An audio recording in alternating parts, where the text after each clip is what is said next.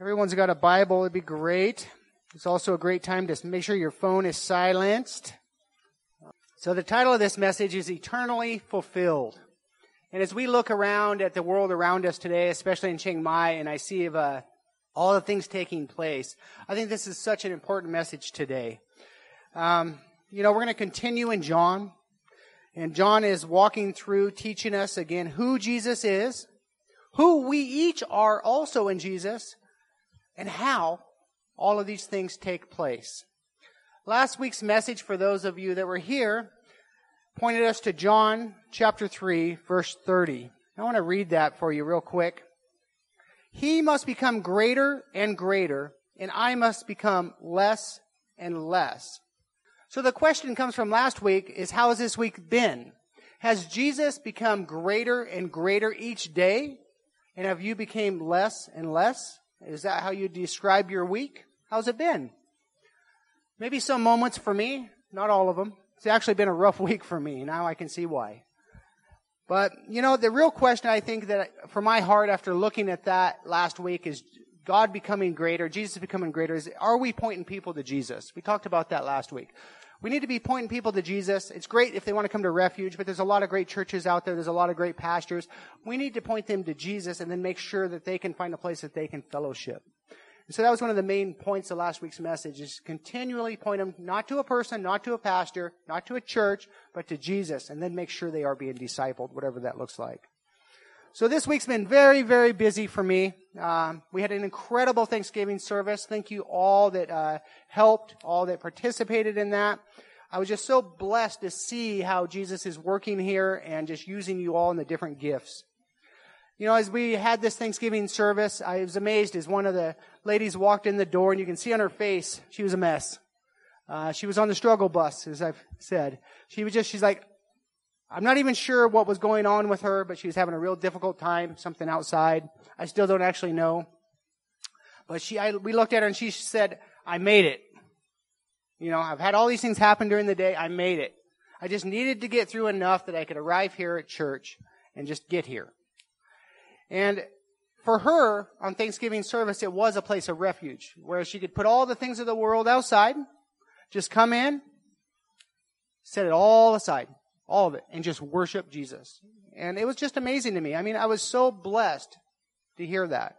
Because we each, as a body, we're in obedience to do that, to worship together. We are a family, and we do that. We worship God through hymns, through singing spiritual songs. I was trying to think how to put that, because not all the songs we sing are hymns. Other spiritual songs. We do that through the study of His Word. We do that through taking communion, fellowship, or breaking bread with each other. And that was an amazing time, Thanksgiving service. Thank you all for our first Thanksgiving service. There's many of us, I think, that as we left that service especially, and maybe others had other services, as the day closed up, I'm sure that heart of Thanksgiving was on our minds. Hopefully that our worries were less as our focus turned back to Jesus and remembered that God is greater than all these things.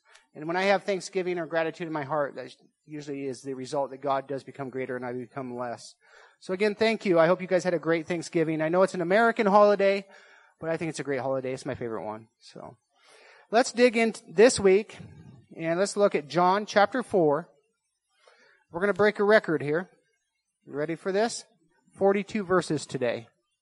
What? All right, get ready. John chapter 4.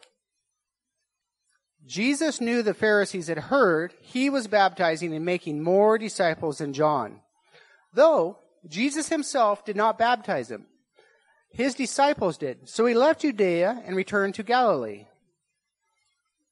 He had to go through Samaria on the way, eventually came to the Samaritan village of Sychar, near the field that Jacob gave to his son Joseph.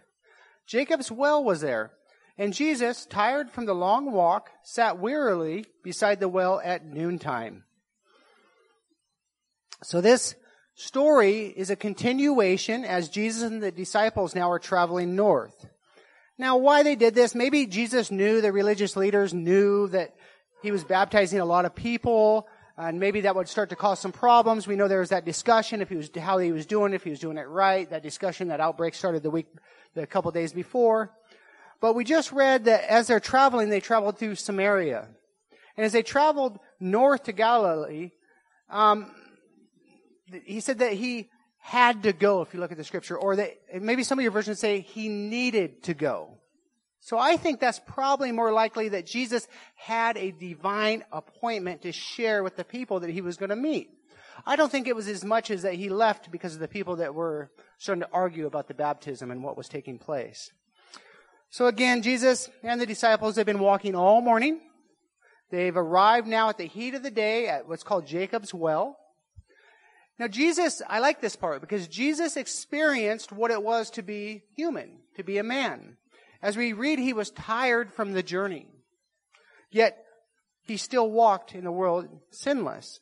It's a great point, I think. Let's continue, verses 7 through 8. Soon, a Samaritan woman came to draw water. And Jesus said to her, "Please, give me a drink." He was alone at the time because the disciples had gone into the village to buy some food. A meeting takes place here, we read about. As this woman is introduced to the story,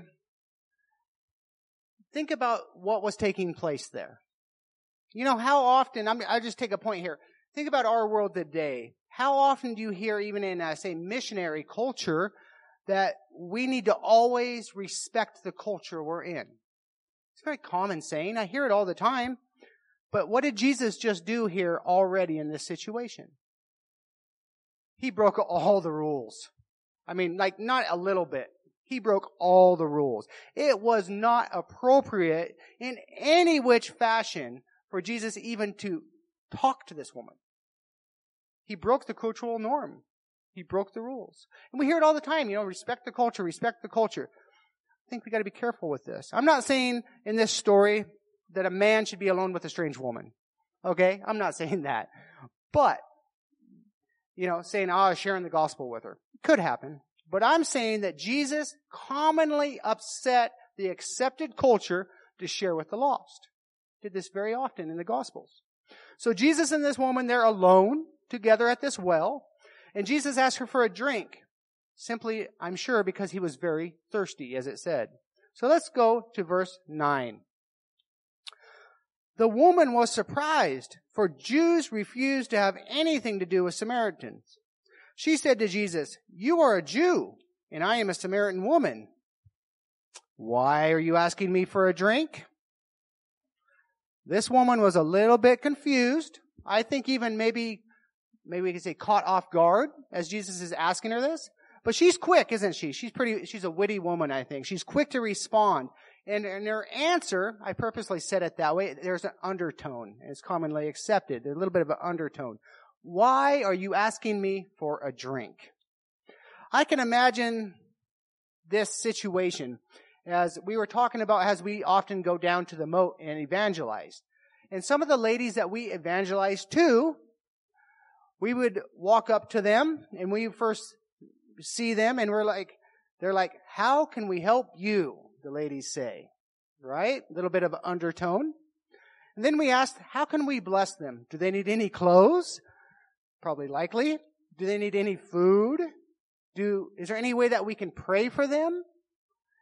And then suddenly the tone changes, actually usually pretty positively with most of the people there. And so I can imagine this kind of taking place with this as the tone kind of changed. So Jesus is going to respond to her in verse 10. Let's see what he's got to say. Jesus replied, "If you only knew the gift God has for you and who you are speaking to, you would ask me, and I would give you living water." What just an amazing, truthful statement. One that should burden all of your hearts, and it burdens my hearts. If you only knew the gift that God has for you. Just ponder that. Do you see the lost in this way? Is that what's on your heart? If you only knew who Jesus was and how much he loves you. Do you pray that the Holy Spirit would reveal this to the lost when you see them? I also, as I read these verses, I saw Jesus' words here. He says, "You would ask me, and I would give you living water." The gift is there, right? It's waiting.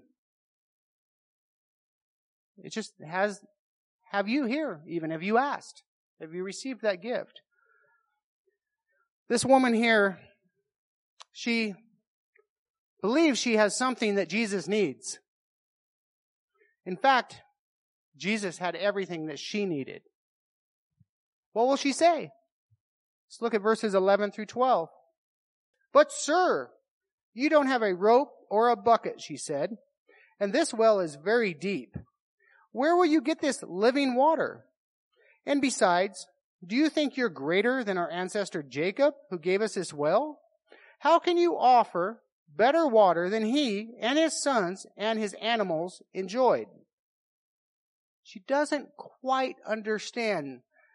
They're trying to explain spiritual things with a physical worldly understanding. She didn't get it. But then she challenges Jesus.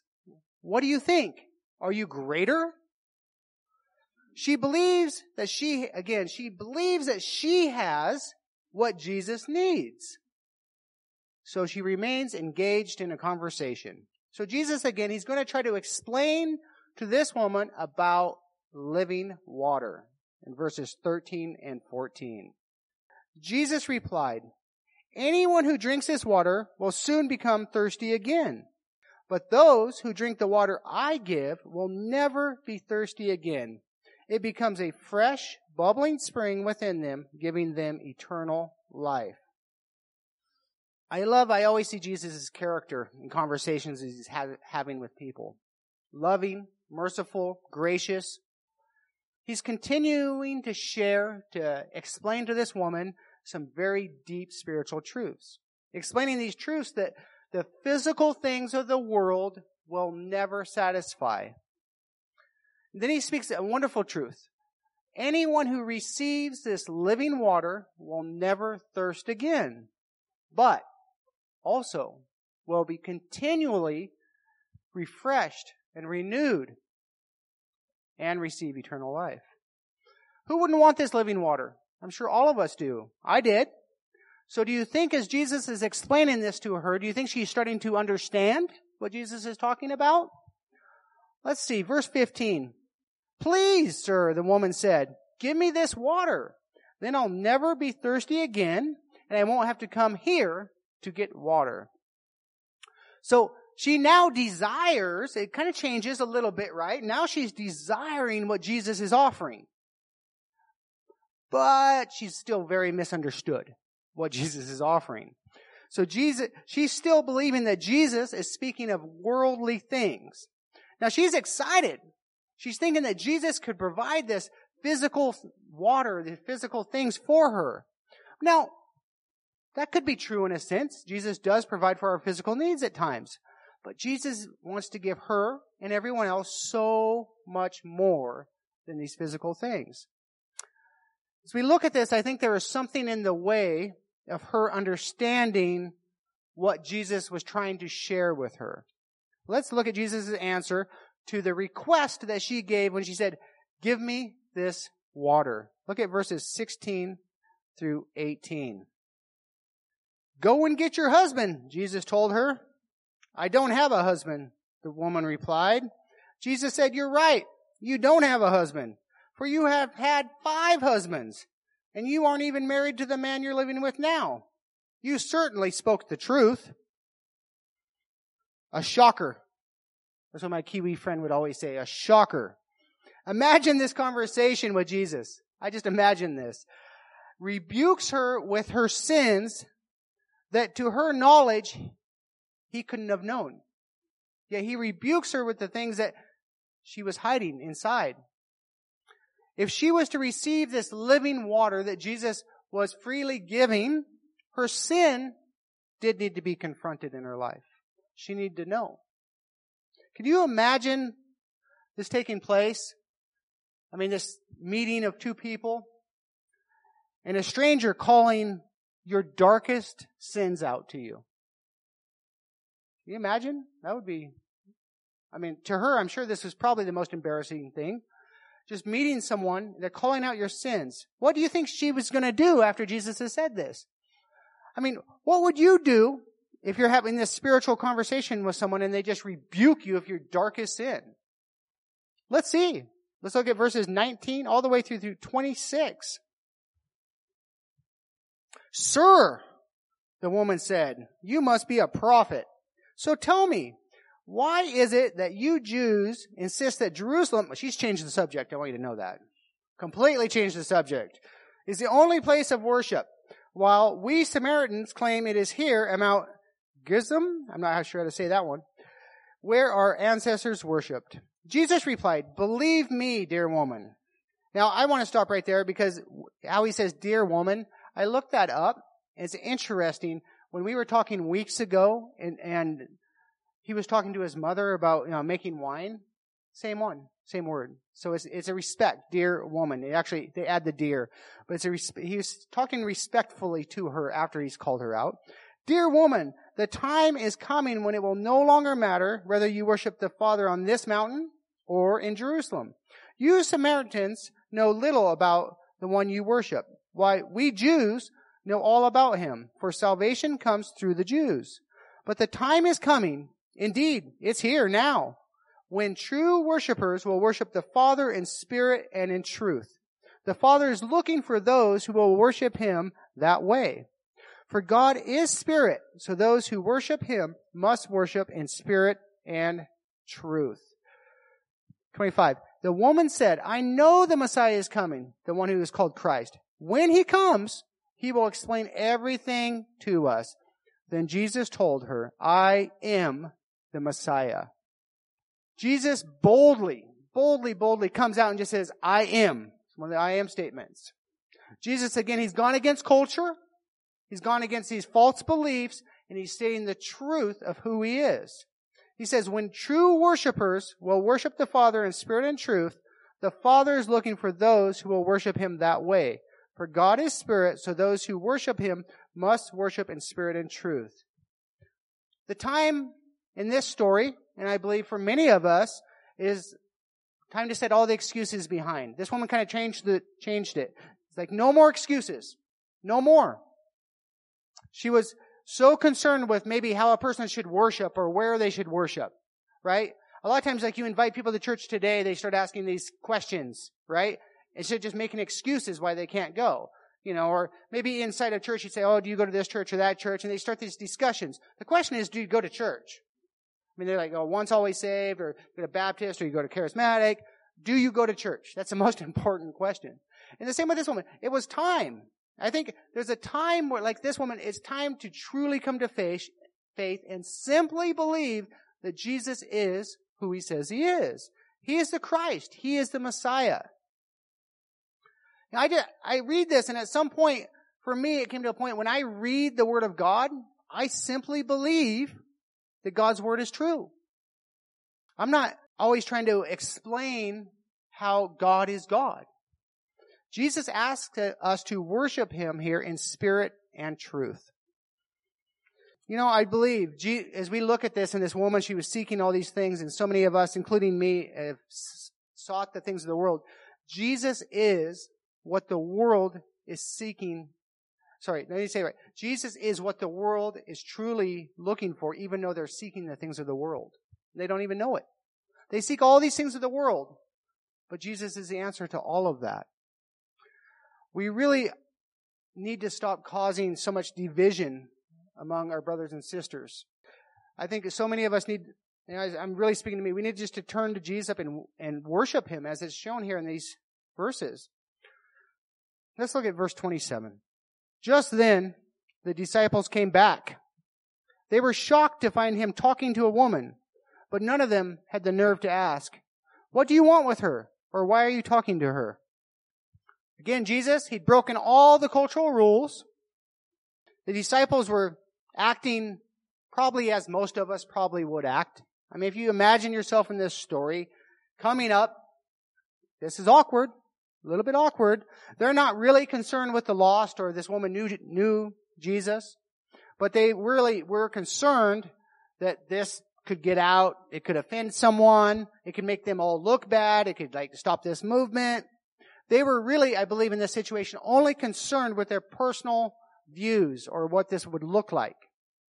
They're standing there, dumbfounded, like wondering what's taking place here. So let's see what's going to happen next. Verse 28 through 30. The woman left her water jar beside the well and ran back to the village, telling everyone, "Come and see a man who told me everything that I ever did. Could he possibly be the Messiah?" So the people come streaming from the village to see him. You know, as I see this, I like that line as in verse 28. The woman left her water jar, and then it says, telling everyone, right here, 29, yeah, "Come and see the man who told me everything I ever did." I just imagine the people's faces as she's telling these people that. I mean, you just imagine, this guy told me everything I did, and they're like, wow. I don't know, I always try to put myself in this story. But, again, it doesn't look good that Jesus was alone with this woman at the well. And the disciples have came back. They're wondering what's going on. Then what happens? She runs off and leaves her stuff there. This story is not looking any better. I can imagine the thoughts of the disciples. What was taking place here? Why would this happen? He's alone with a woman. They show up. She takes off, leaves her stuff. I don't know. What was really happening, though? We know what was really happening in this story. She was coming to faith in Jesus. And she was running away to go tell everyone else about Jesus. But boy, you sure would have got a different picture if you saw that from the outside, wouldn't you? I love hearing from a person that's just encountered Jesus. It's so amazing as they go out and they run out to the world, ignorant and blissfully so, to share the love of Jesus that they've experienced. And as they go out and they testify of the amazing hope that they've received through their faith in Jesus. It's amazing to see a new believer as they just run out and start telling everyone about Jesus. It's really neat to watch. It's kind of funny, but I'm actually blessed because it always encourages me. And it's really neat when you see someone's life just transformed and they're just out there. And some of the stuff they say, you're like, well, but it's all right. The Holy Spirit honors that. So this story is going to transition a minute. Let's look at verses, just for a time here. Look at verses 31 through 33. Meanwhile, the disciples were urging Jesus, "Rabbi, eat something." But Jesus replied, "I have a kind of food you know nothing about." "Did someone bring him food while we were gone?" the disciples asked each other. Now, the disciples, I think, were concerned about Jesus. Maybe even they're thinking he's a little bit delusional from hunger and tired. I mean, if you think back to the beginning of the story, Jesus had stopped there to rest, sent the disciples on because he was tired, and said, "Go get some food," and then return back. So it seems, they probably were actually maybe concerned. Maybe he really wasn't feeling well. But what's interesting is you look at this, they were more concerned still, the disciples, they do this all the time, they were more concerned with worldly things than to understand deeper spiritual truths. I don't know if their focus was really wrong, but they just didn't understand what was really taking place. And inside of this is the disciples are looking at this picture, seeing one thing, but another thing was happening. A great revival was getting ready to take place, but all they saw was Jesus alone with a woman and needed food. What a lesson for all of us.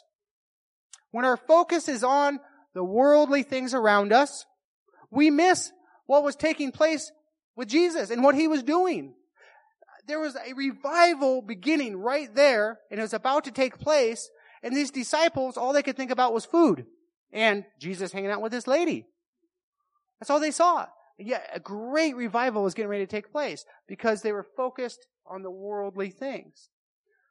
Jesus has so much to teach us. Let's look at 34 through 38. Then Jesus explained, "My nourishment comes from doing the will of God, who sent me, and from finishing his work. You know the saying, 4 months between planting and harvest. But I say, wake up and look around. The fields are already ripe for harvest. The harvesters are paid good wages, and the fruit they harvest is people brought to eternal life. What joy awaits both the planter and the harvester alike. You know the saying, one plants and another harvests. And it's true. I sent you to harvest where you didn't plant. Others had already done the work, and now you will get to gather the harvest." There's a lot there. Probably teach 2 sermons on that. But I just want to start with one question. What truly sustains you? I mean, there's so many Christians, I think they face burnout, and I'm guilty. What truly sustains you? And as I look at that, and I still struggle with that in my own life, like this week, what sustains me? There's many times we were so busy, I didn't even have time to eat.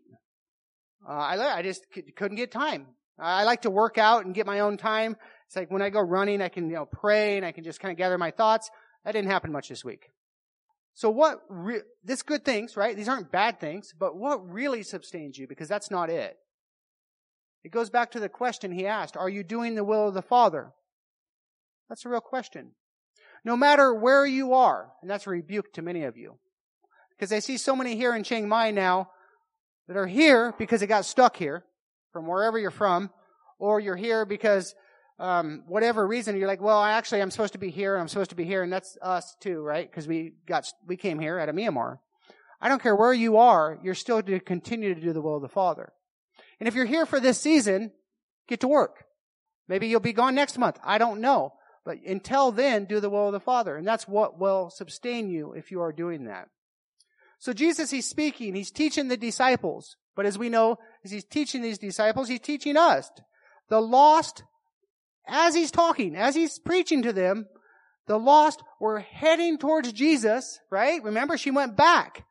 They were walking towards Jesus to the well. They were heading towards Jesus. They wanted to hear the truth. Also, look at verse 38.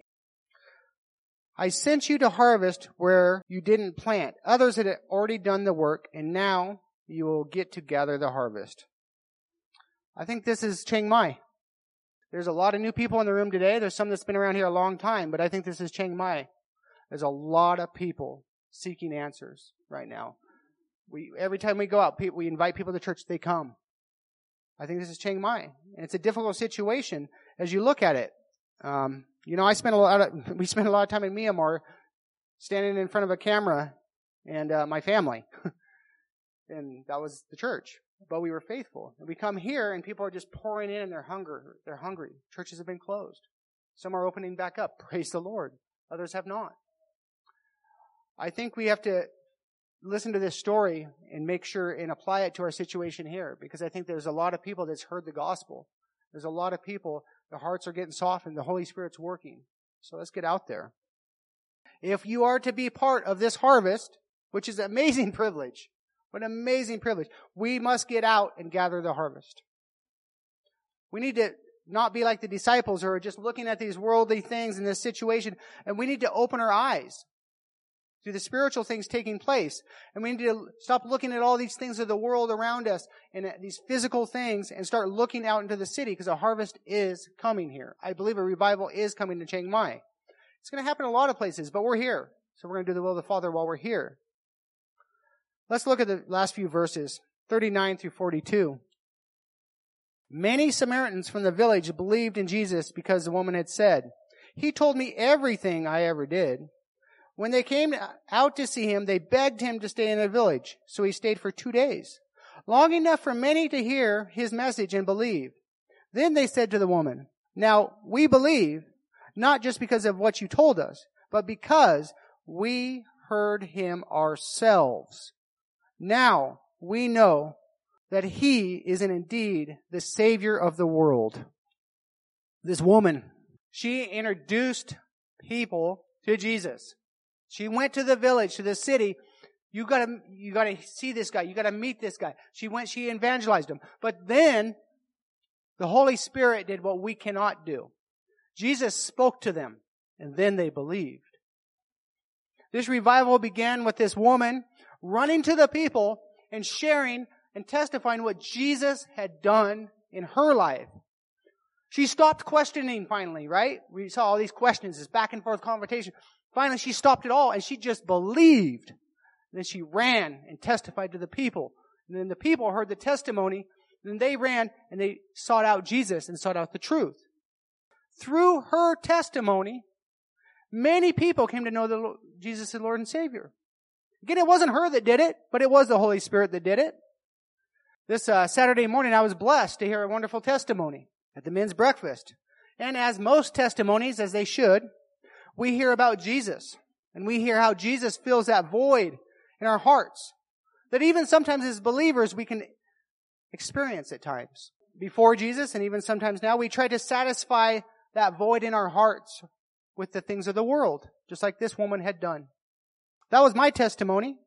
I personally believed that if I came to a certain point in my personal life, my career, or my physical stuff, that I would be happy. That void would be gone. That I would have peace.